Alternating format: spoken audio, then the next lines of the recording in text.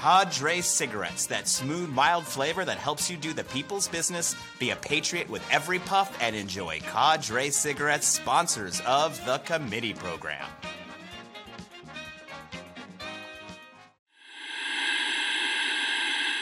La imagen por la cual vale la pena arriesgar la vida, sacrificarse hasta la muerte en los campos de batalla de todos los continentes del mundo.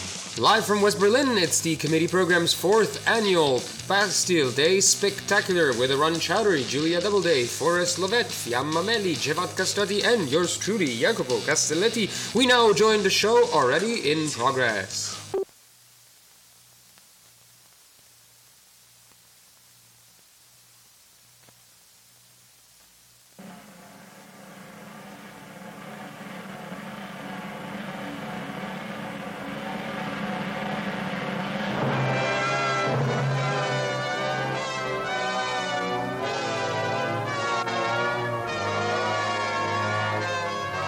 By 1787, Versailles, for all its splendor, was becoming a relic of past glories. While Frenchmen were gripped by a new age of learning, Versailles, and those who lived here, represented a backward-looking society where birth outweighed ability. Versailles stood also for the extravagance of French kings, from Louis XIV to the present Louis XVI. The richness they created drained their treasuries. The American War of Independence, to which France contributed not only revolutionary ideas, but arms, money, and men, had proven a crushing burden on the royal wealth. But the Hall of Mirrors seemed to reflect the image of a stable monarchy, assured of its power. A deceptive image. France was impatient for something new. Welcome to the committee program, sponsored by Cadre Cigarettes. Be a patriot with every puff and a self-critical citizen. Cadre and you, perfect for equatorial Fredonia. And with that final move, I have actually finished our contractual obligation to the the nation of equatorial Fredonia, and that's actually the last sponsored episode we have from that particular sponsor. Thank you to everyone involved. Look, welcome back to your committee program. I am your host, Ron Chowdhury, and this is our final episode of the season. It is the Bastille Day Spectacular. We had one last year, so you know what to expect. In fact, we will be rerunning one of the segments from that with Mathilde Rare, which is my favorite segment we've ever done, and it's worth looking at again. But we have plenty of new stuff to enjoy today. Jacopo Castelletti will be back with the Global News Rodeo, as well as the polling channel. I will be speaking with Sam Moore, the author of The Rise of Ecofascism, about ecofascism. And we will also delve into this, what we were just watching a bit, right, which is the Encyclopedia Britannica's, 1966 history of the French Revolution. And I just think it's interesting to think about the communications sort of propaganda aspects of encyclopedias, right? It's almost like slow food, right? Now it's all quick, zap, can I do this virally? The idea of the encyclopedia as propaganda is to instill a complete system at once, that even if you don't know what everything is, everything that you do know can be categorized inside that system. It's neither a left nor right thing. I mean, think we would be watching this. This is obviously a Burkean, a British view of what the French Revolution was, could be, and could mean. But that's not the point, right? Actually, during the lead up to the French Revolution, the publication of the original encyclopedia was, a major political and cultural event, mostly for the left wing. Inside that kind of Enlightenment ideal, you had articles by Voltaire, you had articles by, Thomas Jefferson, speaking of the slaveholding class, and Diderot, who I just did want to mention because this is the Bastille Day episode. And not only was he an important author of many, many, and, kind of ringleader of the encyclopedia, but also he is the author of my favorite quote from the French Revolution, which is, of course, when we strangle the last priest with the guts of the last king. No other way around. When we strangle the last king with the guts of the last priest, we will finally be free. Call me old-fashioned. It's just still where I come down on the issue. Let's roll. And welcome back to the Global News Rodeo. This is Jacopo Castelletti filling in for Arun Chaudhry, who... No, I just asked him. I just asked him if he wanted me to do that, and he just went, okay, so here I am. And it's 34 degrees outside. I can't wait to get this off.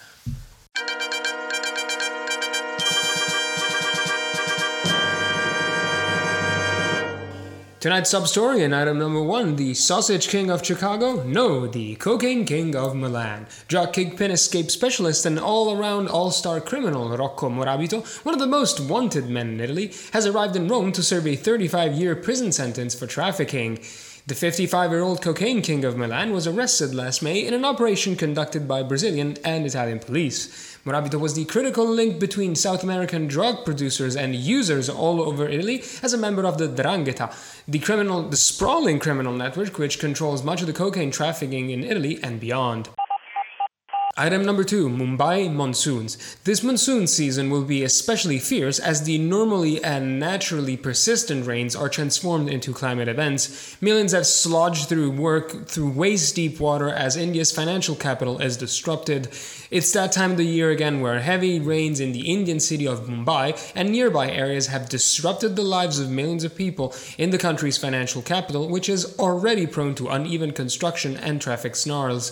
Climate changes our environment, but we don't change. Item number 3, South African tragedy. 21 teenagers died under mysterious circumstances in a nightclub in South Africa last week. A funeral with 19 empty coffins was attended by thousands, including South Africa's president, Cyril Ramaphosa. The deaths, which occurred 10 days ago, initially had been reported as a potential trampling incident, but toxicology reports have concluded their deaths were caused by something ingested or inhaled. Unregulated alcohol and grey markets drugs are a huge cause of accidental and deliberate death worldwide. Many puritanical attempts to regulate intoxicants lead to a market for such deadly goods. And last but not least, another flawed story, item number 4. Simply because climate change continues to be the most unreported event, we will devote another segment to it. And still, this will not be enough. 50,000 people are being told to leave their homes in parts of Sydney where 8 months of rain have fallen in just 4 days. This is the third set of floods hit Australia's largest city this year. Thousands have been left without power, many roads are impassable, and houses are underwater. La Niña weather pattern and climate extreme weather has killed more than 20 people this year, many of them in New South Wales. Let us be clear, these are victims of climate change and continued energy use as we know it. And that was everything for tonight. Thanks for tuning here at the Global News Rodeo, and now the polling channel.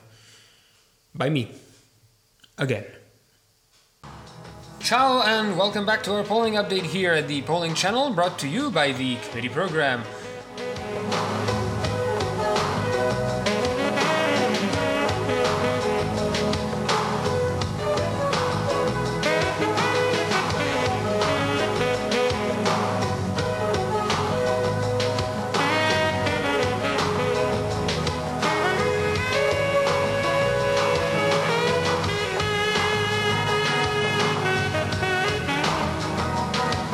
Extended forecast.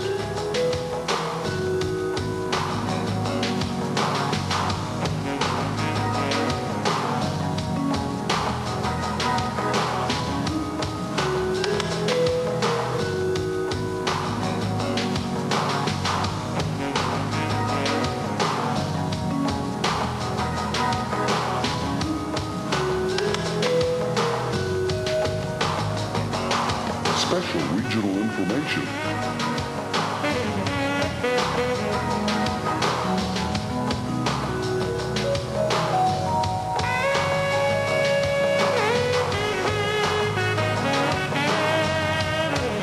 The forecast for cities nationwide.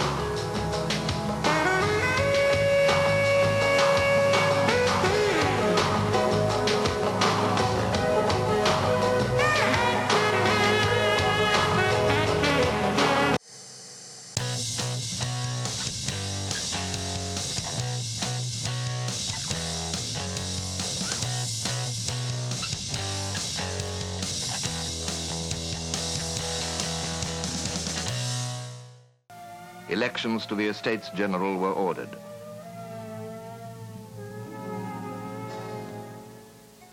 May 1789, after months of preparation, the estates met in Versailles with an opening procession of the three orders.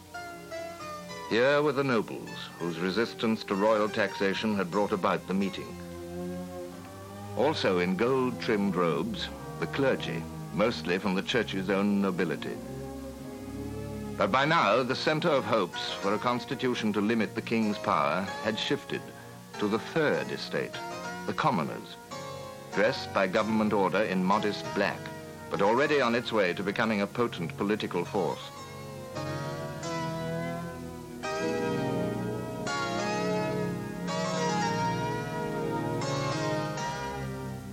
Of the reluctant hosts to this assembly, an American tourist who watched the procession wrote in his diary, "Neither the king nor queen appear too well pleased." As the estates began their sessions, the commoners outnumbered nobles and clergy. To keep them in check, the king and his ministers tried to rig the voting, so the upper two estates, clergy and nobility, would have control, as had always been the custom. "No," said the third, and for more than a month refused to budge. It was forced into action when Louis had it locked out of its meeting hall. The members moved to a nearby indoor tennis court. A dominating figure was a member named Mirabeau, who was soon to defy royal authority. When a court messenger hinted of force, the bull-voiced Mirabeau answered for them all. "We are here by the will of the people and can be removed only by force of bayonets." Hi, and welcome back to the committee program. I hope you are enjoying your slightly turgid updates from the Encyclopedia Britannica film department on the French Revolution, but more importantly, I hope you're enjoying the global news updates and smart segments that you have come to rely on your committee program for. And actually, during that last segment, I got a call from the folks at Cadre, and they actually said that we hadn't totally finished our obligations, so just one last time. Here we go. Fully packed, fully flavored, fully ideological Cadre cigarettes and you, perfect together and perfect for the next 5-year plan for Equatorial Fredonia. And with that, I actually think that we're pretty good. And now, Smart Club.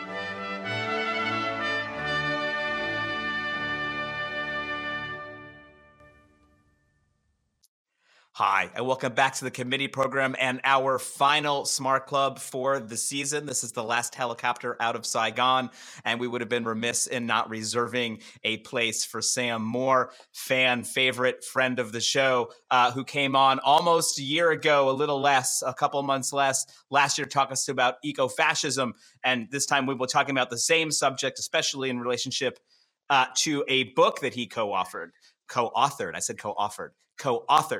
which is The Rise of Ecofascism, Climate Change and the Far Right, available from Polity Books. They don't always respond very quickly to shows who need copies of it, but we respect them and the work that they're doing. And it's a hard gig out there in publishing these days, and we respect that. Sam, hello. Absolutely. Thank you very much. I'm very glad to be here. That was a big wind-up. Have a copy. It was a big wind-up. No, I was really excited to get it, and I was really excited to talk about it. And it's very funny. When talking to our co-host on the show, Julia Doubleday, I often drip with contempt at things that I say are, if she's reading a book that I say is about current events. I immediately drip with contempt. I'm like, either it's an article or it's a book. This other thing that's sort of in between. And part of me worried, would a book on ecofascism, which is of course a trendy term, be a book about current events? And that's not the book that you have made. Your book starts all the way at the beginning and goes all the way through the present, which is what I thought was so cool about it, especially in terms of our discussion last time, which was so specifically about how this kind of confluence of individualism inside of the wellness community and skepticism and government and conspiracy had kind of lent itself to maybe co-opting by the right and the far right. One of your main points was, yes, maybe, but also you have to understand this is a fraud and no one actually cares. All think that was well taken, and I think we'll get there again. But I wanted to do you the service of letting you frame the argument in the way that your book does by starting at the beginning. or near the beginning, because you start all the way up. We're going to take one step forward. And I think it would be very interesting to hear you talk about kind of the origins of honest to goodness kind of right-wing ecologism and conservatism, especially in terms of colonialism at first. In your book, I was very struck by this argument. So if we could start there. Well, totally. So, I mean, there's of course, a famous line from kind of critical theorists, early critical theorists, in which they say, Horkheimer, who says that if you don't want to talk about fascism, then you should avoid talking about capitalism. And then someone else, who's now temporarily forgotten, sorry, rejoins that if you don't want to talk about fascism, if you don't want to talk about colonialism, you shouldn't talk about fascism either. I think this is completely true. People often talk about like left wing and right wing as products of the French Revolution, sitting on the left side and sitting on the right side of the chamber. It's absolutely true. And left and right are, of course, kind of positions on the French Revolution in some sense, but they're also positions on the management of empire. Right? They're also positions in this kind of global, more expansive context outside of France. And so when we're thinking about what we call in the book far-right ecologism, we're thinking about the ways in which nature becomes a problem for imperial management. It becomes a collection of decisions that empires have to make about how they relate between various different things, right? Who they are as the conquering, often sometimes settling imperialists, who the people who were there before are, and what this kind of natural environment that they are living in is for. So, of course, the function economically of lots of colonies in kind of 18th and 19th century empires is that they're essentially goods for like bringing back to the main country. Famously, of course, there is the triangular circulation, right, between Europe, West Africa, where people are enslaved and taken to the US and the Caribbean, and then and then cotton, which is brought back to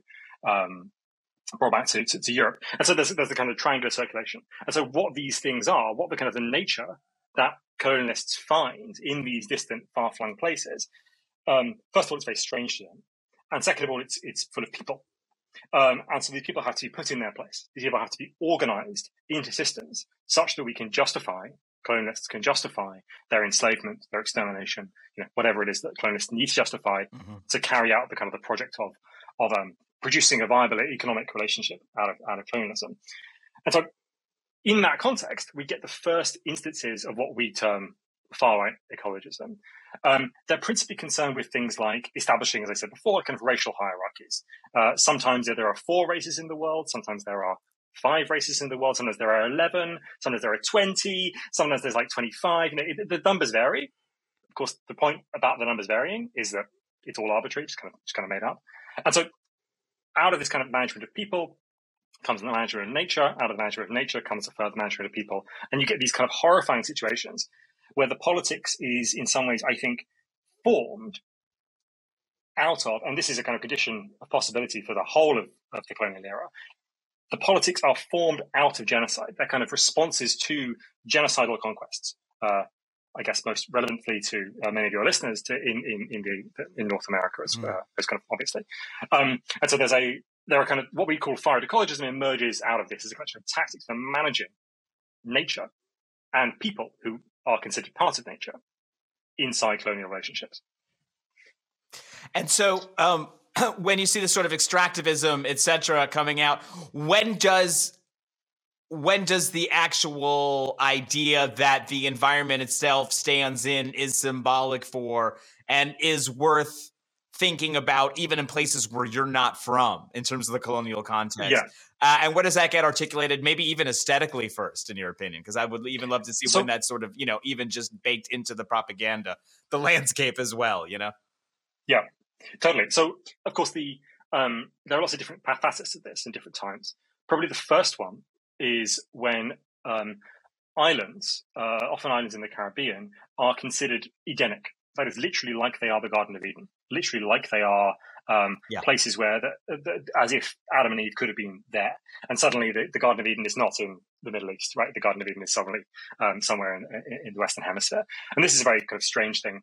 And so there's a kind of simultaneous affirmation of these places as Edens, as kind of perfect environments that need to be preserved in their kind of perfection, and places that need to have extraction done in them. And so these are the kind of tensions. And I think this is the kind of tension, to be honest, that remains exactly to this day, right? And I would even go so far as to say that, the two big pieces of kind of ecofascism that we've just seen, on the one hand, the Buffalo shooting, on the other hand, this decision by the Supreme Court about the EPA, I would say that it's perfectly plausible to see those two events as operating over this kind of schism in far right thinking.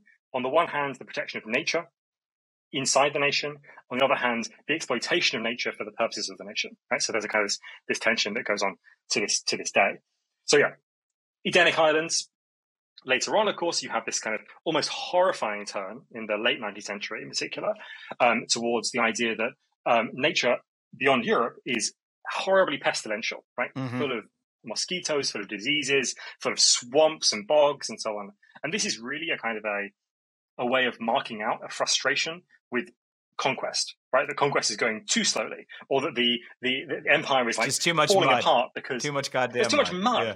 And there's so much mud. And importantly, also, there are lots of mosquitoes, and there's lots of malaria and dengue fever, and there's lots of cholera, and there's lots of just like all manner of like appalling things, which armies in particular really struggle with. Partially, it should be said, because they create the environments in which mosquitoes thrive. So one of the most kind of interesting parts of the book, I think, for my money, is a description that comes from John O'Neill's discussion of what he calls mosquito empires. And he says that the colonists produced these environments with this kind of molasses slow dripping when they were producing sugarcane in the Caribbean. Had these kind of big open top things, which of course female mosquitoes love to drink, and it's male mosquitoes. They love to drink that. The colonists, in order to entertain the colonizers, the kind of the more junior colonizers, bring monkeys of various sorts from Africa. They bring diseases with them. They destroy all the tree cover in order to plant the sugarcane. They do all these kind of things. And they basically produce the perfect environment for mosquitoes to thrive in, like a mosquito theme park, really. And so eventually the thing kind of falls apart under the weight of the horror of nature. So we move from the Edenic nature, the beautiful, the pristine, the pure, the wonderful, very rapidly, actually, over the course of the 19th century, towards nature as like horrifying, dreadful thing. And this is importantly also the time when Darwin and Darwinism becomes like a really important part of far-right thinking. Not necessarily Darwinism in particular, but evolutionary thinking, the idea that nature is basically about struggle. It's basically about conflict. It is a zero-sum game, and you are competing with everyone else in the world for like resources to have more children, basically. And this is when, of course, this gets parlayed into race science, and then later on, I guess, into Nazism, right? So there's a kind of continuity of aesthetics of nature that produces fascist views of how nature should be organized, how it should be managed, and also importantly, as you were kind of hinting at, what it means for all of us, and therefore what we should do about it and what it tells us to do to other people. So you're drawing this line, and I think it's, and it can quite easily, especially in North American context, take us through Roosevelt Combatetti, and John Muir and people from the conservation movement and the birth of national parks. And a kind of, and I even think, to give Roosevelt some credit, he didn't mind some mosquito nature either.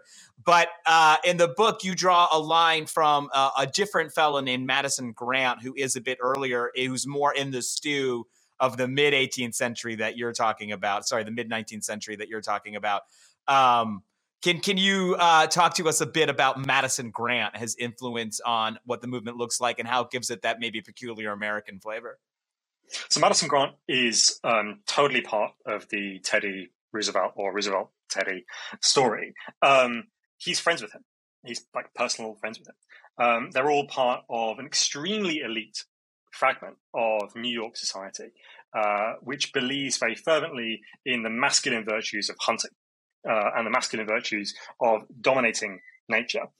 That is, broadly, until Madison Grant decides that instead of preserving what they were doing before, preserving bits of nature, deer and so on, in order to hunt them later, what they should do is they should preserve nature for its own sake, right? And that's the kind of the key shift that Madison Grant is involved in.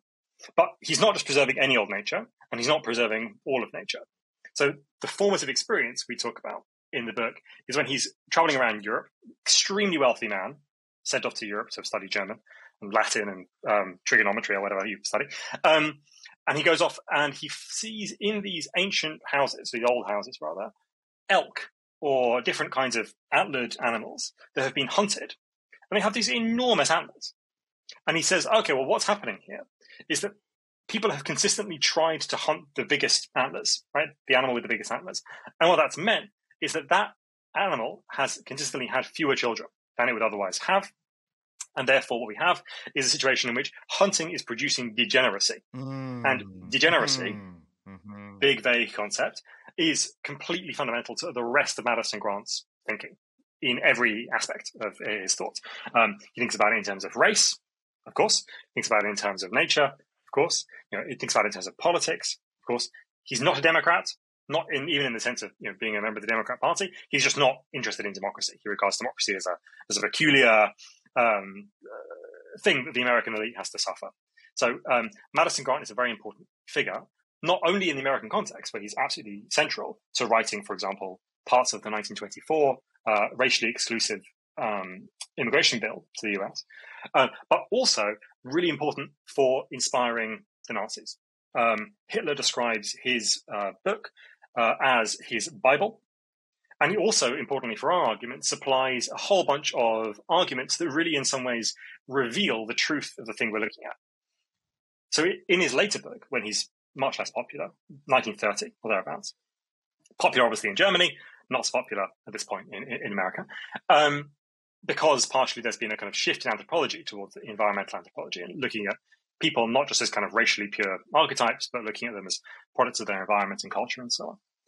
So he writes in his later book, Conquest of a Continent, about the reason why some nations are in tune with their environment, the various nations around the world that he's in favor of colonizing, for example, why those people are in tune with their environment, but people like Madison Grant, who locates his kind of stock, so to speak, in England and Germany, why they are not in England and Germany, or indeed in the Nordic hinterlands, which have given his race the hardy character that he believes they have. So why is he not there, and instead in like a really massive mansion in like Long Island? So he's got to explain that, right? So he'd be like, well, the reason is because white people, and white people alone, or sorry, not white people, Nordics, because he divides white people up.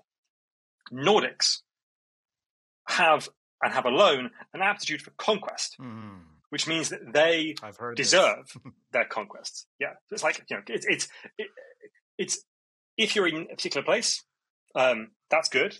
But if we alone are somewhere else, that's also good. So we have the right to the whole world. But what does this tell you? It tells you he's an opportunist, basically. It tells you he's willing to essentially justify anything, right? And I think that is really at the core of what I think is important to think about when we think about fascism. I said earlier that fascism is a politics of the nation, and the nation has two parts, nature and a set of like social relationships, business opportunities, and so on. Capital as part of the nation. But also, what this means is that the nation, if you're going to affirm the nation, then because it's such a grab bag of stuff, you can just pick whatever it is you want to affirm at any given time, and you can just run with that. You can say, okay, well, today we need to strategically, for our political aims, we need to affirm this. Okay, so that's good today. And tomorrow we need to affirm something else. So that's good then. And so we can just pick and choose anything. And this is why I think fascism seems like, on the one hand, the most like principled political movement, right? The most kind of like overawed by its own ideals, and at the same time the most deeply and profoundly opportunistic and just like concerned with winning at all costs. And I think this is the kind of the tension that we can see in the contemporary far right as well as in Madison Grant. But he's absolutely, yeah, you're right. He's a pivotal figure. Understanding him is really important for the American context. Yeah, and it was interesting to read about a towering figure who I did not honestly know much about. Speaking of sort of fascism proper, which we are getting into now, and we're getting into that time.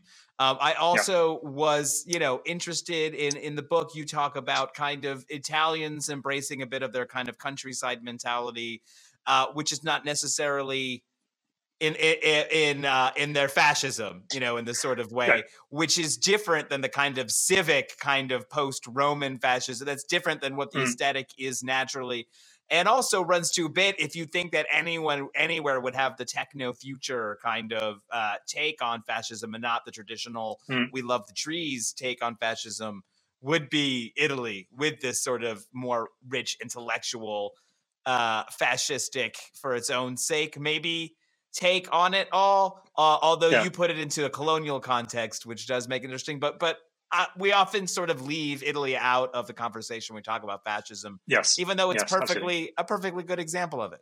Yeah. Frankly, it's the best example. Yeah.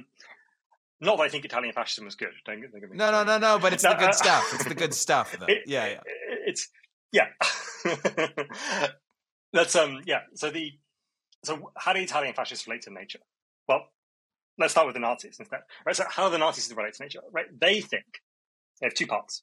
They think nature is the nation, and therefore nature has to be protected. But also they think the nature has to be put to work for the nation, and therefore we're going to just destroy these forests in order to fund the war machine. So there's kind of the contradictory part. Italian fascism has no such contradiction. Right. It is just much more straightforwardly, aggressively modernist. The purpose of nature is to be subjected by the fascist in the creation of the new man, the new person. Not the new person, just the new man, actually, who can kind of tower atop nature and who can kind of suppress it. Kind of weird thing in the book, we talk about when there was this big campaign of public works to dredge these swamps that are outside Rome. They were like, okay, well, what can we do to make the connection between what we really believe in and this kind of boring project of dredging these swamps? Well, they name all the little camps that they set up in order for the workers to stay in while they're doing this dredging work. They name them after the battles of the First World War. They're like, this is, I don't know any of the names of the battles, but this is this battle, this is this battle, this is this battle. What we were doing in the First World War, the brutal mechanized warfare, we now have to do against nature. Nature is the real enemy here. And so Italian fascism is in some ways simpler, more straightforward, more aggressively modernistic, as you were saying. Obviously, the legacy of the futurists is in there somewhere. Yeah, it is. Whereas, the German fascism case is much more kind of complex and tries to have its not its cake and eat it too, but tries to have its Black Forest and destroy it too, or something. I don't know exactly how I'd phrase that, but there's a kind of contradiction there inside Nazism, obviously. But the Italian fascism displaces somewhere else. Yeah, and again, it almost isn't. It is almost just starting with the kind of different appreciation of nature means they kind of have to pretend in a way that Italians just don't have to pretend. Speaking of pretending, I think an interesting tension that takes us more into the modern era would be the kind of, whether it's Nixon and the EPA coming up in the early 70s, at the same time as denial is being seeded in through the conservative movement in America, folks like the Koch brothers, et cetera, but what is happening there, and how does that lead to what I think is probably the modern tension, which is between people who want to go full bore denial and then full bore, which seems like it would be, to our naive minds, hard to do at the same time as pursuing ecofascism in a messaging way. But you have something to say about that for sure. So So I think we would be absolutely right to say that there was a contradiction here, because I think that fascism is a contradictory political, product. Basically, people, and myself included, have been a bit too pedantic. I think when we've said this is ecofascism, this is ecofascism, this is right, because we want to draw our lines around our concepts. We want to say, okay, we can keep this concept relatively clear and well defined, but fascism is opportunistic. Right, it's going to have lots of different parts. It's going to affirm lots of different things at different times. It's going to be brutal all the time. I think it's going to be operate at different scales and so on. And so when we're talking about this concept, we're really talking about a thing that is itself contradictory, and therefore we should expect it to have, as you're kind of intimating, we should expect it to have it on the one hand bits of nature protection involved with it, bits of affirmation of the national capitalism involved with it. We should expect to have different parts all over the place. As to how we shift from a kind of I would say almost hegemonic view of environmentalism in the 70s as the universal thing that everyone can agree on. Right? Nixon, of course, brings in lots of environmental protections, but he has support from Democrats to do so. And Nixon is obviously not a left-winger. Is really the kind of fulcrum around which the way we get from one to the other is that we have to shift through a collection of really particular struggles, I think. In the US context, the really key one, I think, is Warren County. Right? Mm-hmm. Warren County is a struggle that people are probably quite aware of. Basically, there was some toxic waste that was going to be dumped in a predominantly African-American community, as it had been for like hundreds of years by that point. I mean, the dumping of toxic waste, the environmental damage of that form is very, very racialized, particularly in America. And there was a campaign to prevent this from happening. But the campaign wasn't simply that they would move the toxic waste elsewhere, but that it would actually be adequately treated and cleaned so that no one would suffer from this. And so there was a tension before between, on the one hand, sustainability, on the other hand, justice. And what this manages to do is manage to put them together.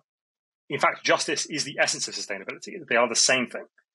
And once we have this idea that environmentalism and social justice go together, as I think they ought to, once you have that idea, then it becomes a really toxic thing or a really kind of horrible thing for the right to engage with, right? Because it looks too much like amelioration. It looks too much like leftism, communism, even in the 1970s and 80s. And so there's a kind of shift away. The other thing that really matters is that it shifts in scale from being things that more or less everyone can agree on, at least in principle, which is that factories should not dump loads of just toxic sludge in rivers and people drink from that river. That shouldn't happen. That's pretty easy for everyone to agree on. However, what becomes really difficult to agree on is that fossil fuels in general, that is essentially capitalism in general, because capitalism on a global scale relies on fossil fuels and probably couldn't get by without them, at least not until there's something very different in place. Once capitalism in general is threatened by environmentalism, then the right simply has to get behind capitalism, right, and suppress environmentalism. So this is not real. It's not happening. And so it's really the shift to the global scale, or the shift to the scale of the whole of the nation, or the shift to the scale of the whole of the economy, rather than just bad practices in the economy, that means that we get this kind of growth of denialism. It also happens that there are lots of organizations from the Cold War, anti-communist organizations from the Cold War, who once the Cold War over, basically have loads of cash, loads of quite far-right ideas, and kind of not a lot to do. And the environmental movement is right there. So just fight that. And that gives you an impetus to carry on fundraising, to carry on, imagining this kind of red terror, even though the Soviet Union has fallen apart and is gone. So yeah, there are really, I guess, particular aspects to the history, but there's this much more fundamental thing, which is the shift towards environmentalism as a global problem, or a problem for the whole capital, rather than a problem of that river, that tree, this forest, and so on. Yeah, and I will say from an electoral standpoint, you see a lot of people winning referendums and other democratic, elections, coalitions forming together when it is about pollution specifically and not climate change, because this is extremely broadly appealing to people for a variety of reasons, some of which are even human. But leaving the human and back to the politics, I think one of the big points you make and made to us last time and has been with me is the falseness of the promise of the right wing when it comes to delivering on environmentalism, which does require some kind of a break with our means of production, maybe even modes of production. Who can say? But what's going to happen? I mean, right now you have, say, a generally squishy center-left to left environmental movement that has held their noses and voted for folks like Macron and Schultz and Biden. Maybe even someday Keir Starmer in the UK. We'll see. We'll see. No one's going to vote for Keir Starmer. We'll see. But they're not planning on delivering to them, and that's why they're going to lose them to the right, seemingly. So what is the magic sauce that's going to make the right not have to deliver on that? What do you see them baking into the cake that is kind of the magic, escape hatch that keeps people in the lobster trap once they crawl in? In the lobster trap of the right, or in the lobster trap of the fact of we are your ecological friends, we care about what you care about. It's well, do you? It's going to be hard to maintain that forever. I think the thing is that it really depends on country by country. So the UK, very shielded from climate change, like the standards of almost every other country. It's the least vulnerable country, I think. Maybe France is a bit less vulnerable. One of the least vulnerable countries. Our weather is terrible. Well, it's been really nice, I have to say, the last few months. So I want to just shout out the UK's weather. Not often it gets a shout out, so it's been really good. The UK doesn't have extreme weather events, has heat waves occasionally, doesn't have monsoons, it doesn't have hurricanes, it doesn't have earthquakes, it doesn't have any of these kind of big things. It's quite like a mild climate here. And so I think it's the appearance of extreme weather events and their increasing rapidity in obviously the US South and obviously in California and the wildfires and so on. Those make it much, much, much more obvious what the stakes of climate change are. And so I think in those places, it's going to take some real effort around things like cultural issues and so on for the right to keep people voting for them. But in the UK, if climate change doesn't immediately make anything set on fire here, or doesn't destroy parts of the UK, flooding is the other thing that might happen in the UK. It's quite dangerous. Then I think that can be pushed back quite a lot. And so really what it is, it's a question of securitization and displacement. Like, how well can the right-wing government displace the problems, both in terms of blame or in terms of their material effects, or how well can they securitize them? That means they turn them into problems of security of the military, of the border police, of policing, and so on, and therefore generate support for their own projects, which are often of securitization. As problems get worse, they just say, okay, well, this requires more and more funding. This requires more and more military, more police, and so on. And we will do exactly that stuff. So I think in terms of adaptation to climate change, they're unlikely to be able to do anything really substantive. In terms of mitigation of climate change, they're unlikely to do anything substantial. In terms of adaptation to climate change, they're going to increasingly steer towards securitization, towards the most brutal responses to climate change. And lots of those mean playing up talking points that are already existing, right? Quite likely, there will be lots of migration from Central America into the US because of climate change, right? That area around the tropics, going to be basically unlivable pretty soon. That means lots more migration, probably. It's not certain, but probably. That will play into the American rights, scaremongering about migrant caravans. Right? It's just simple as that. So I think, the really key thing to watch is the way in which adaptation takes over from mitigation in the talking about climate change. The move will be, it's happening, it's here. We can't do anything about it now. We've just got to hunker down and securitize what we have. That's going to be the move, I think.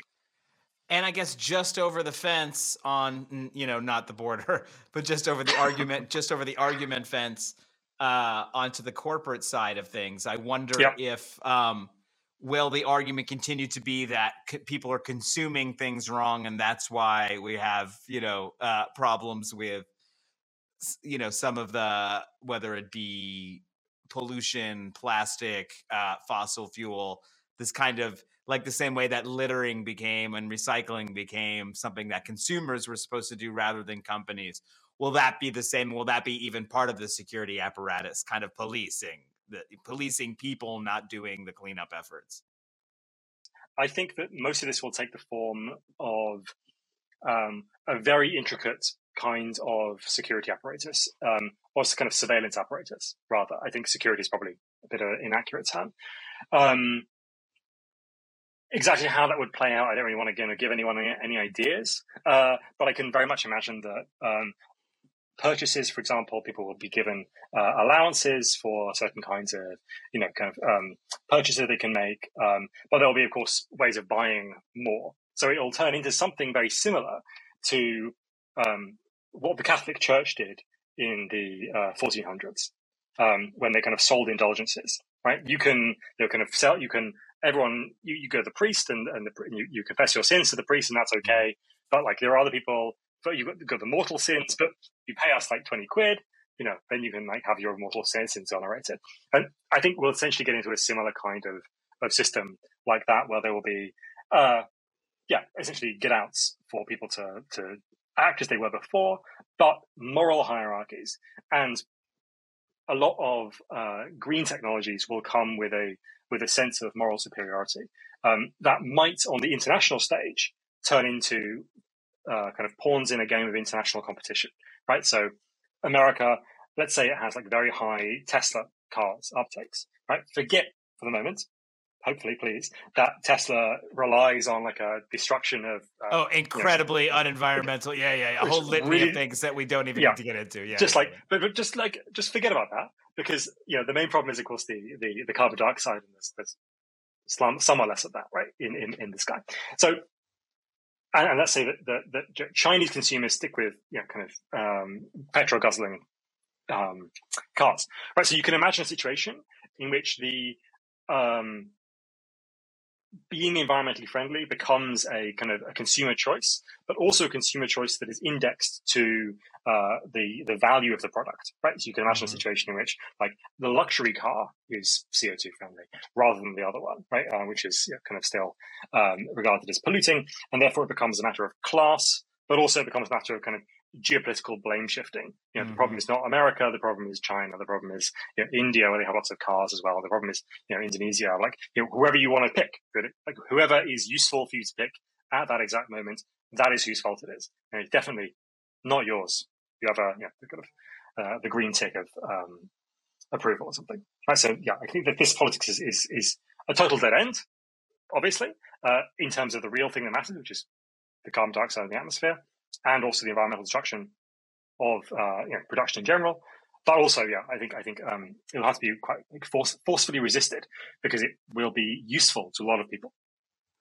Yeah, no, it wasn't even until we had this conversation just now that I had the image in my mind of the U.S. actually invading a country militarily because it's built too many coal plants or something, this is while at totally the same time unleashing so much jet fuel that it eclipses the amount that the people in whatever small country that doesn't have a lot going on to begin with, I never thought about that, but the kind of eco justification for invasion is maybe not far off. It's not far off, no, absolutely not. Yeah, and what is the U.S. military? The fifth, is it the largest single polluter in the world or something? It's up there in the top few. It both is, and also has one of the kind of best PR kind of green machines about things that it does, because especially when I was in the government during the Obama administration, the kind of green jets and this and that, and the military. This is a security thing. We care about the climate because it's a security thing. Kind of putting forth that the military was this very hard-nosed, practical thing that when push comes to shove, they do see the security scares in a world affected by climate change, and so they are unlike the big companies. But at the same time, as you know, it's a big circular argument that involves these same companies to begin with. Yeah. Oh no, we've caused this problem. We must stick around. Indeed, we're doing what we were doing before in order to solve the problem. Yes, it's a typical trick. What are the green jets? That's crazy. I've never. It was. Oh, is it biofuel? Biofuel jets for the something Hornets. I think it was. I forget exactly what the name of the jet was, but it was, fairly serious combat-ready jets that could fly on biodiesel. Not everyone was totally convinced, but they were going ahead with the prototypes. Can biofuels melt steel beams, or is that just jet fuel? That is a question we'll have to ask the committee program scientists. We don't often get them on the show, but we would not want to commit that to YouTube without checking it first, because you don't know where steel beams ends. It ends in tears. And where we want folks to end up is purchasing The Rise of Eco-Fascism. Sam Moore, thank you so much for coming on. And where is your preferred place that people buy the book from? Just give it a quick plug, exactly the best way. Just go to an independent bookstore. Like this distribution has been pretty wide. You can go to any of them in the US, any of them in the UK. There was one in Cornwall, which I don't know. The geography of the UK. Cornwall is very hard to get to Cornwall. Yeah, it's like absolutely nowhere. Yeah, it's all of like 6 hours drive away from me. Which that's a long way in the UK. I know it's not a long way in the US. In Texas, we call that halfway between El Paso. Yeah. So it's a long way, and they had a collection of books, and they sold out on the first day. So I'm very happy about that. But if they don't have it, just ask them. They'll order it. It'll take a couple of days. It's not a big deal. It's an excuse to walk in there. I think people worry, they won't have it. It's like, then you just ask them, and then you have a conversation, and it's fine. Yeah, do so. Yeah. Awesome. I'm glad we could do this for the end of the season, and we'll have you back on soon, and we'll talk more. Thank you very much. Thanks. La imagen por la cual vale la pena arriesgar la vida, sacrificarse hasta la muerte. The goal was the Bastille, a thick walled fortress where political prisoners were kept, guarded by a military garrison. The armed people of Paris converged on this symbol of royal authority. The brief siege ended when a gate was opened mysteriously from inside, giving the crowd access. Within minutes of surrendering his garrison, the warden was hacked to pieces, his head borne off on a pike by a crowd angered by its losses, 100 killed in the battle. But when it was over, only 7 prisoners were found in the Bastille. More important, one of Europe's most impregnable fortresses, symbol of the old order, had been stormed and taken by a mob. It was dismantled by the people of Paris.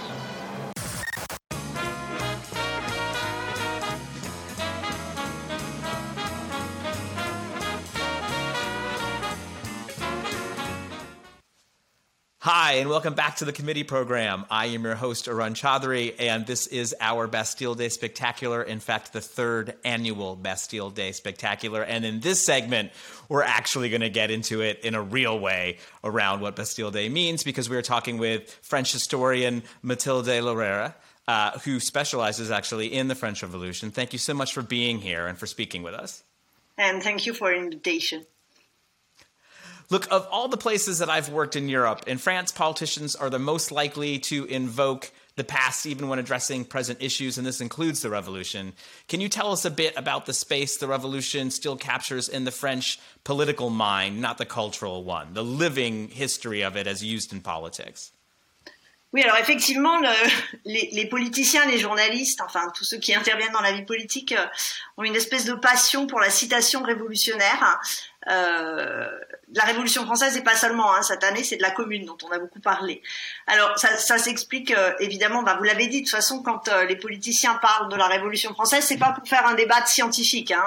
Déjà que de toute façon, en général, ils connaissent pas grand-chose à la Révolution française, donc ce qu'ils en disent est souvent tout à fait caricatural. Donc l'enjeu est pas de comprendre la Révolution française, l'enjeu pour eux est de dire des choses du présent.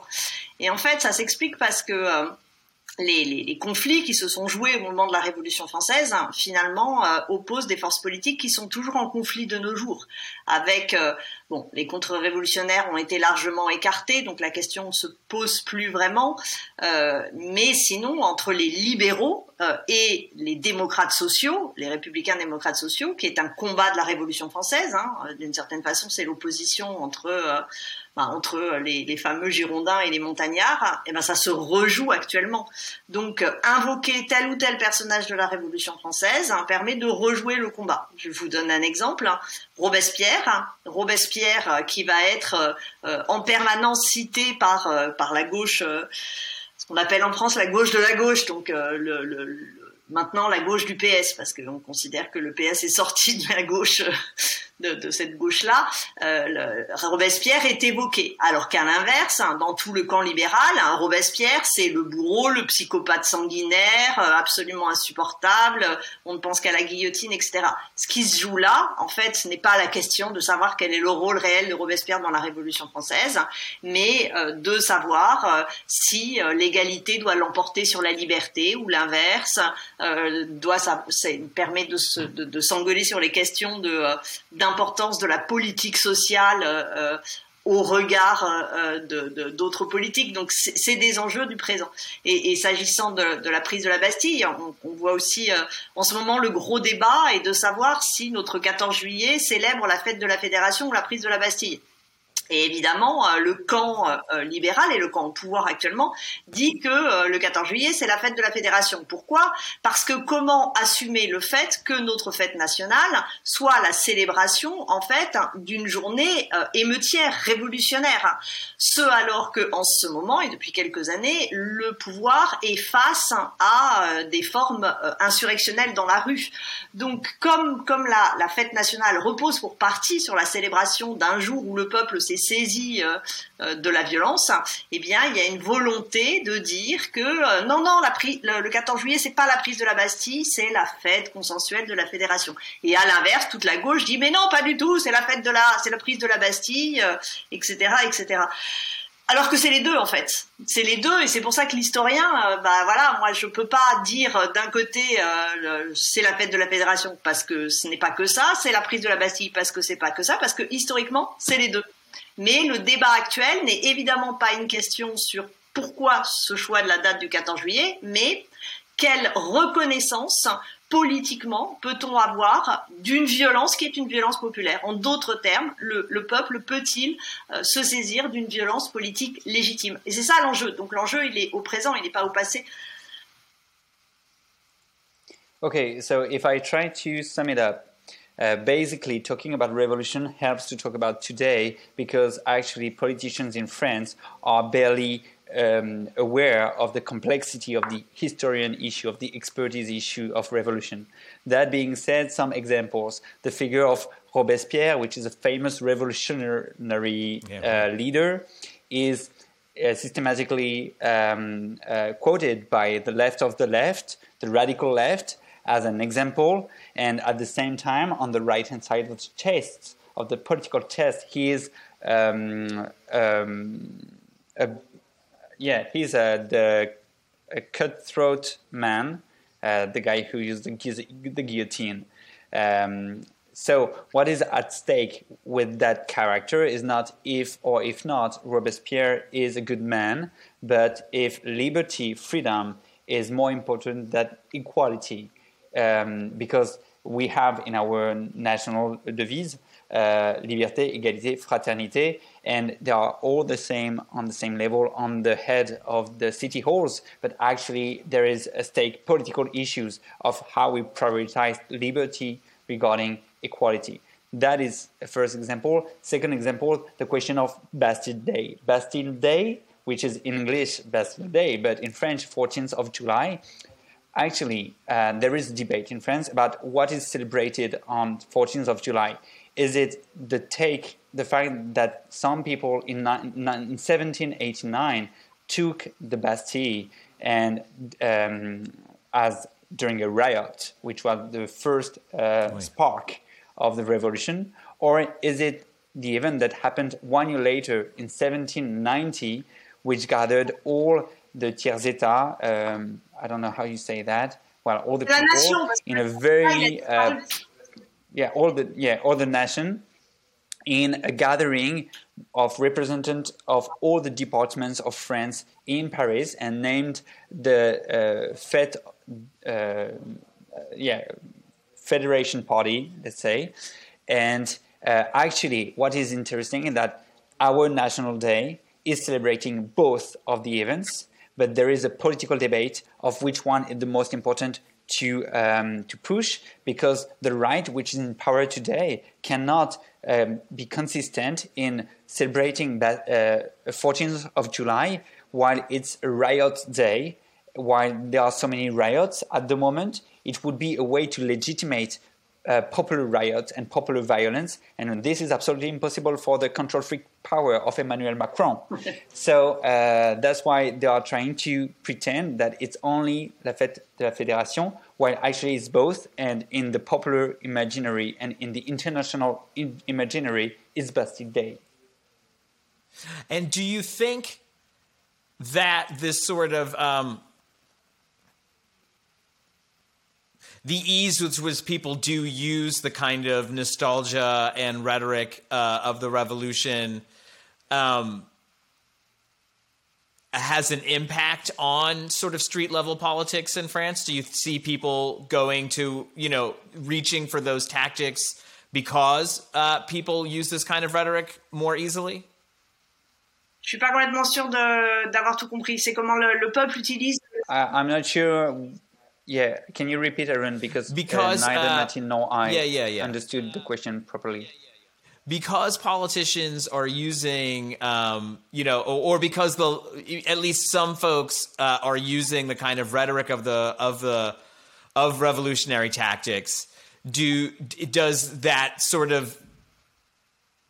it become easier for the public to sort of justify using those as opposed to maybe other European countries? Do you understand what I mean? Donc la question, Mathilde, c'est est-ce que selon vous, c'est parce qu'il y a des politiciens qui utilisent la rhétorique révolutionnaire. Are you talking about the left or the right? Or like the yellow vest, or, famously in France, demonstrations sort of happen a little faster, and maybe even the police get involved a little faster. C'est bon. Je vois le truc. Alors,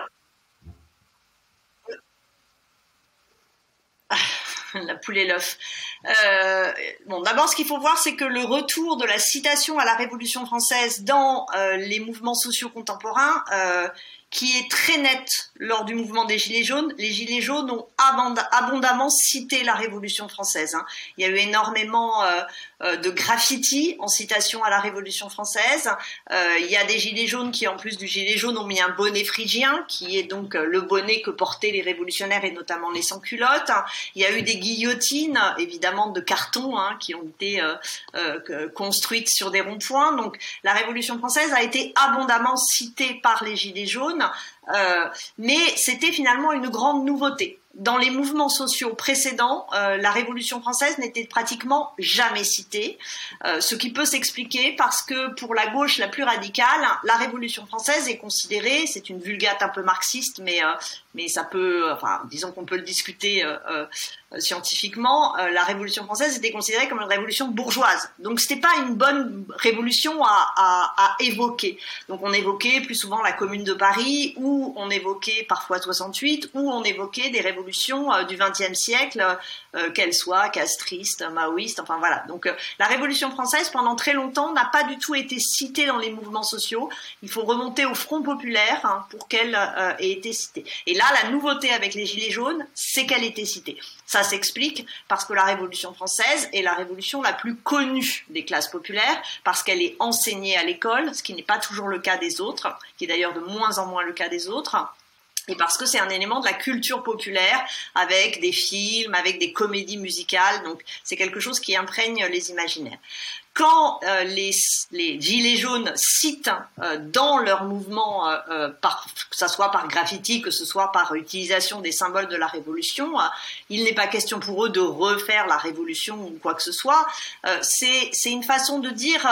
Ça reprend ce que je disais tout à l'heure, c'est une façon de dire nous avons la souveraineté du peuple et donc nous avons la possibilité d'utiliser de façon légitime la violence politique. Parce que la révolution, ce qu'elle a posé, c'est finalement refuser le monopole de la violence légitime par l'État et poser la possibilité que le peuple puisse se saisir de la violence légitime.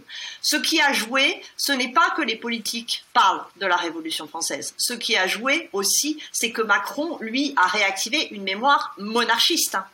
Et en fait, Macron, en réinvestissant Versailles, dans lequel il est allé beaucoup plus que tous les autres présidents, en disant dans des interviews qu'il manquait un roi à la France, que la France ne s'était pas remise d'avoir tué le roi, et donc l'impression d'un pouvoir qui n'est plus présidentiel, mais d'un pouvoir qui devient monarchiste, eh bien, a suscité en réaction dans le mouvement social des Gilets jaunes, eh bien, la réactivation en face de la révolution qui, justement, a mis fin à ce pouvoir monarchiste. Donc c'est plus l'utilisation monarchiste et la pratique de facto monarchiste n'est pas forcément le bon terme, mais au moins dans le sens étymologique, donc pouvoir d'un seul de Macron, qui a poussé le mouvement social à activer en face le passé révolutionnaire. Okay, it's gold. Ready. So basically, the fact to talk about revolution is very clear in the recent years with the Yellow Vest movement, which has talked and quoted and made graffitis and images of the revolution as symbols of their own, with the revolutionary hat of the revolutionaries, with the guillotine in carton box. And this is very new because actually, until then, in social movements in France, the French Revolution is rarely quoted as a reference because for the radical left, it's considered as a bourgeois revolution. And for that reason, when we pretend to make the revolution in France, we talk more about May 68 or castrist revolutions or Maoist revolutions. And to have some quotations of the French Revolution in the past, we have to go back to the 1930s with the Popular Front. why the Yellow Vest movement has been so eager to talk about the French Revolution. A few elements. First, it's the most well-known revolution in France because we have 5 republics, but we have several revolutions too, and the French Revolution is the only one which is in the education program of each and every one since the young age. The second element is that there is a popular culture imaginary of the French Revolution with movies, with musicals, with songs. For these reasons, when it was easy for Yellow Vests to appropriate themselves the French Revolution message, but also it was to show the legitimacy of their fight, of their struggle, because actually it's about the legitimacy of violence, and the French Revolution is the moment where the people of France refused the monopoly of violence, legitimate violence, to the only state, but retook it. And last, what played also is not because some people on the left talk about the revolution, it's because some people at the power behave like kings.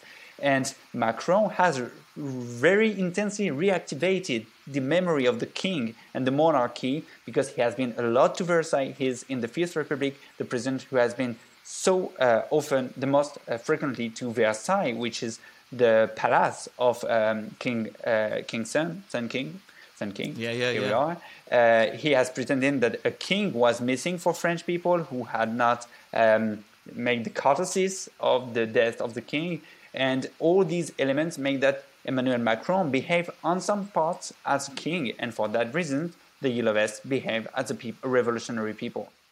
Is this deliberate on Macron's part? Do you think is there some base he's trying to appeal with this quasi-monarchical stance? Est-ce que c'est volontaire de Macron de se comporter comme un roi, ou est-ce que il le fait, c'est pas vraiment sa faute? Est-ce qu'il y a une stratégie chez Macron et est-ce qu'il y a une volonté d'apparaître comme un président roi? J'aurais tendance à dire que c'est tellement répétitif. Enfin, je veux dire, il est quand même suffisamment au courant de l'histoire, des risques d'une telle instrumentalisation d'un passé pour que ce soit volontaire. Ça n'en reste pas moins complètement surprenant. C'est vrai que c'est là, moi, j'avoue que j'ai été assez désarçonnée. La fameuse interview, je crois que c'est à l'Obs, où il dit que voilà, la France ne s'est jamais remis d'avoir perdu un roi et enfin, c'était complètement hallucinant. Les bras m'ont tombé. Donc oui, c'est volontaire. Quelle stratégie? Je suis incapable de le comprendre parce que ça ne peut créer que des effets pervers. Et est-ce que vous voulez parler de son surnom de Jupiter, Mathilde? Oui, mais est-ce que ça a un lien avec ça? Là, on est plus dans la personnalisation du pouvoir, d'une certaine façon. C'est-à-dire que de toute façon, la Ve République est une république présidentielle et qui s'est renforcée. Donc, on est dans la personnalisation du pouvoir et lui l'a fait plus encore. Il n'était pas obligé de réactiver la mémoire monarchiste. Il pouvait finalement rester dans sa personnalisation, pipolisation, sans être obligé de réactiver cette mémoire monarchiste. Après, cette mémoire monarchiste a été réactivée contre lui aussi, avec tous les gens qui ont comparé Bernadette Macron à Marie-Antoinette et les caricaturistes qui ont mis sa tête sur la tête de Louis XVI, enfin, en faisant des Photoshop. Cela dit, c'était le cas des autres. Ça, c'est le propre de la cinquième et de tradition monarchique dans sa constitution. Donc c'est normal, mais lui, il l'a fait encore plus que d'autres. So, Mathilde said that Macron do that so explicitly and so frequently that it's hard to imagine that it's not a conscious behavior of his.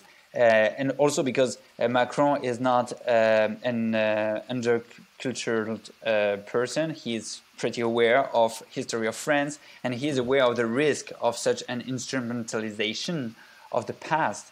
And at the same time, it's quite hard to understand why he did that, because there are so many negative elements when you pretend to be a king facing revolutionary people. So it's hard to understand. But it's also contributing to, it's also because the Fifth Republic, which we are in right now, is a very personalized power a way of leading the country, and so it's kind of consubstantial with the regime itself. And then I know we have limited time, but my last question is also kind of a big one, which is in her book, The Abolition of Political Parties, Simone Weil suggests that the French Revolution marks a turning point of politics becoming professional, and that once this happens, something is lost in order to sort of, for a party to exist, collect dues, this kind of thing. It's something that I think about in relationship to the Democratic Party in the USA a lot, political parties as sort of businesses. Do you similarly see there being a sort of binary point that is the French Revolution in which the professionalisation of politics really accelerates? Alors autant je trouve que oui, non, ça j'ai compris.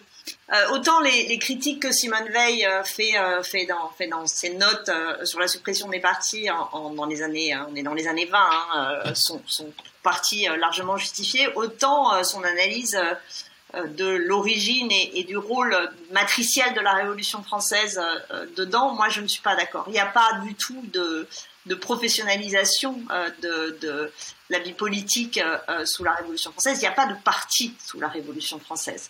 Il y a des clubs qui sont des espaces de discussion, qui sont des espaces de diffusion des idées, qu'il y ait dans les différentes assemblées des moments où des groupes se forment. Voilà, on a pu parler des Girondins, des Montagnards, hein, mais ce ne sont absolument pas des partis, ni au sens moderne, ni au sens même que prendront les partis dans l'espace anglo-saxon, que ce soit en Angleterre ou aux États-Unis.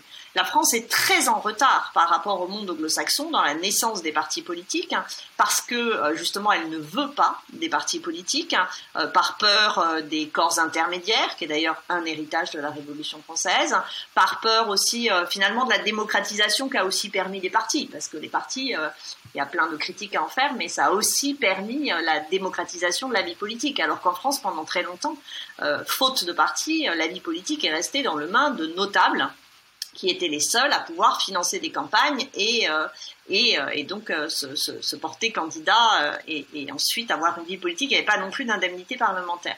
Donc il n'y a pas de parti sous la Révolution française. Les fameux Girondins et Montagnards, quand on regarde dans le détail, il y a un petit groupe qui vote toujours de la même façon, mais sinon la plupart peuvent voter d'un côté ou de l'autre. Enfin, c'est pas du tout structuré. Il y a aucune structure pérenne. Il y a aucune obligation. D'ailleurs, aucune obligation de vote. Il y a pas d'argent en jeu là-dedans. Il n'y a pas de carte. En fait, il va falloir attendre la loi de 1901 en France. Donc, on est quand même plus de 100 ans après la Révolution française pour que l'on autorise le droit d'association qui va permettre de donner vraiment naissance aux partis politiques. Et on considère qu'en France, le premier parti politique moderne, c'est le Parti radical socialiste, qui naît juste après la loi de 1901, et ensuite la SFIO, section française de l'Internationale ouvrière, qui naît en 1905. Mais avant, il n'y a pas de parti en France. Il y a des agrégations d'élus ou de postulants à l'élection. Il y a des groupes de pression. Il y a des journaux qui vont soutenir certaines idées politiques ou autres, donc il y a des forces politiques, mais il n'y a pas de parti au sens moderne. Donc la Révolution n'a rien à faire là-dedans, pour moi. Okay, so what Simone Weil says in her note about abolition of parties, in terms of critiques, are very legitimate in the context of the 20s, but according to Mathilde Larrère, her analyse, so Simone Weil's analysis of the role of the French Revolution to the constitution of parties is not right, because we cannot legitimately say that there is a professional, it's getting professional political life under the French Republics, because actually there has no political parties before the 20th century. So during more than one century, there are not real political parties. There are some clubs, some groups of ideas, but it's more circumstantial. And France is really behind the Anglo-Saxon world about political parties, because there was a fear of the emergence of political parties that are a way to then lead to a democratization of the political life, while otherwise it's more in the hands of notables Yeah, notables. And that's why it's just after 1901 that in France, after the law of 1901, that political parties are authorized and become legal. And from then, there has been the emergence of political parties and strong ones. But before that, there was just groups of pressure, some newspapers, some aggregated forces, but not the logic of parties with the logic of votes, with the logic of money. And then the final thing I'd like to ask you, and again, thank you so much for being with us, is what else does the world look? The world celebrates the French Revolution in such an odd way, a very fetishistic way. What is it that you think that huge generalization, but what does the world get wrong when we look at it from outside France and we think about this event obsessively the way that people do? Je veux bien que tu m'aides, Clément. Ok, donc la question d'Aaron, c'est lui, il a la perception qu'à l'international, les gens, quand ils parlent de la Révolution française et du Bastille Day, ils sont très fétichistes et du coup, et qui sont sur un truc où ils ont un objet, mais ils l'utilisent un peu comme un gimmick sans forcément l'avoir compris. D'après vous, qu'est-ce que les étrangers, le monde international, ne comprend pas quand ils parlent de la Révolution française? Oula, plein de choses, hein, mais il n'y a pas que le monde étranger qui comprend pas. Une grande majorité des Français ne comprend pas grand-chose à la Révolution française, donc parce qu'elle est extrêmement complexe.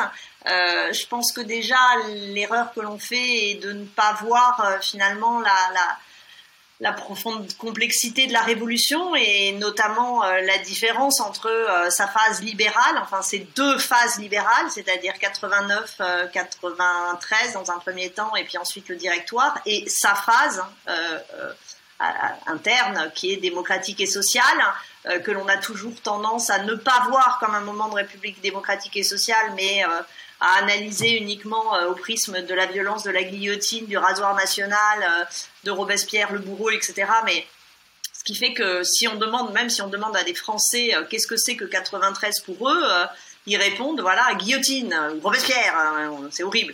Et quand on leur dit, oui, mais le maximum, vous en avez entendu parler, connaissent pas le maximum. Le fait que l'abolition de l'esclavage ne date pas du tout de 89, hein, mais date de 94, la plupart des gens ne le pensent pas. Les gens pensent que l'abolition de l'esclavage, c'est 89. Non, c'est 94. Donc, en fait, c'est ce moment qui est la cible de tout le discours libéral et qu'on retrouve aujourd'hui encore.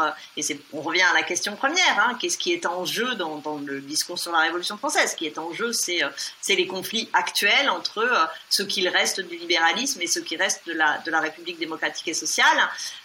Cette partie-là n'est absolument pas connue. La dimension populaire de la Révolution française est aussi mal comprise. La dimension populaire est associée à nouveau uniquement à la violence, sans qu'on réfléchisse à tout ce que cela implique de participation du peuple, d'exercice d'une souveraineté populaire réelle, de réflexion sur les modes d'exercice et d'institutionnalisation de cette souveraineté populaire. Donc de toute façon, c'est tellement compliqué la Révolution française que mal connue, elle ne peut être que schématisée et instrumentalisée, souvent au mépris de ce qu'elle a été. Quand on parle, on associe toujours la Révolution à la violence. Alors que c'est marrant, quand on parle de la colonisation, c'est pas la première association qu'on fait. Alors que la colonisation a été tout aussi violente. Mais voilà, il y a une lecture qui s'est imposée, qui est une lecture libérale, et qui s'est imposée dans le roman national, donc en plus dans ce qui se passe à l'école et que l'on retrouve le plus souvent dans les médias, c'est révolution égale tête coupée. Non, en fait, c'est autrement plus compliqué. La violence se trouve ailleurs, et il faut toujours en permanence déconstruire cette association délétère qui a surtout pour but, en fait, d'abord de ne pas parler de la violence d'autres moments, comme la colonisation, mais il y a eu tout un tas de travaux qui montrent que la voix anglaise qui est censée être plus réformiste et plus douce, dites aux Irlandais qu'il n'y a pas de violence, hein. On va en discuter avec eux, ils en ont suffisamment, ils en ont souffert, et d'autre part, surtout de ne jamais parler de cette période 93-94, qui certes est un moment de violence politique, il ne s'agit pas de l'oublier et de le nier, elle est réelle, mais qui est aussi un moment de république démocratique et sociale, comme la France n'en reconnaîtra que quelques mois en 1848 et 72 jours en 1871. Finalement, il faudra attendre le début du 20e siècle, hein, en conséquence de l'affaire Dreyfus et le Front populaire et après la suite de la Seconde Guerre mondiale pour qu'on ait à nouveau une république démocratique et sociale en France. Et ça c'est très très peu connu des gens. C'est passionnant. Je suis tellement heureux de vous traduire. I'm going to make it dense. It's not only the international world that doesn't understand the French Revolution. French people themselves barely understand their own revolution because it's a way too complex moment of history with several phases.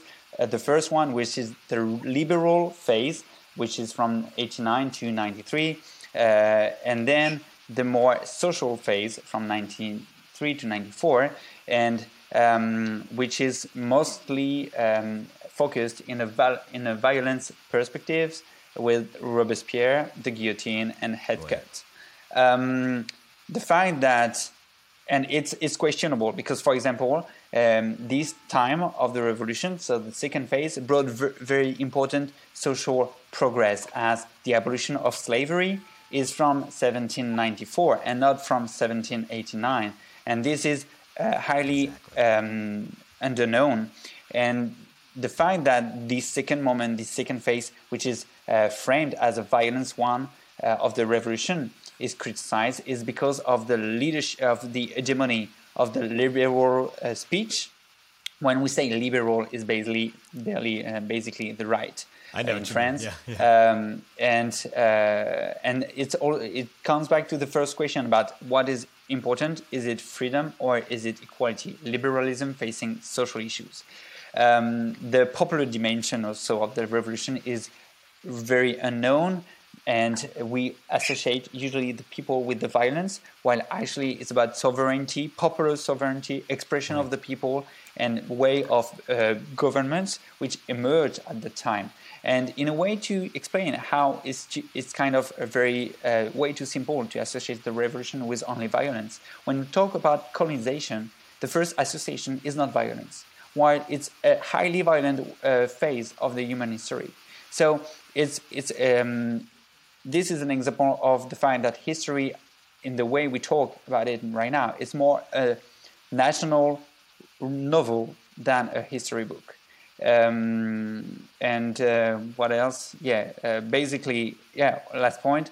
The second phase of the revolution was indeed very violent, but in its democratic and social aspects, it's a very strong time of France, and this level of democracy and social progress would not be reached before 1871 and after World War II for most of the progress we know. I think you lay it out. La imagen por la cual vale la pena arriesgar la vida, sacrificarse hasta la muerte en los campos de batalla de todos los continentes del mundo. And finally, this is the last show of the second season of the committee program, but we will have some kind of update to let you know what to expect when you're not expecting your committee program. Thank you, as always, for being with us, wherever it is outside Pisa that we are working hard, as we always do, because democracy is our day job.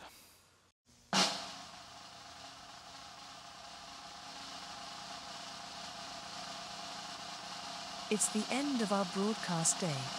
Thanks for listening.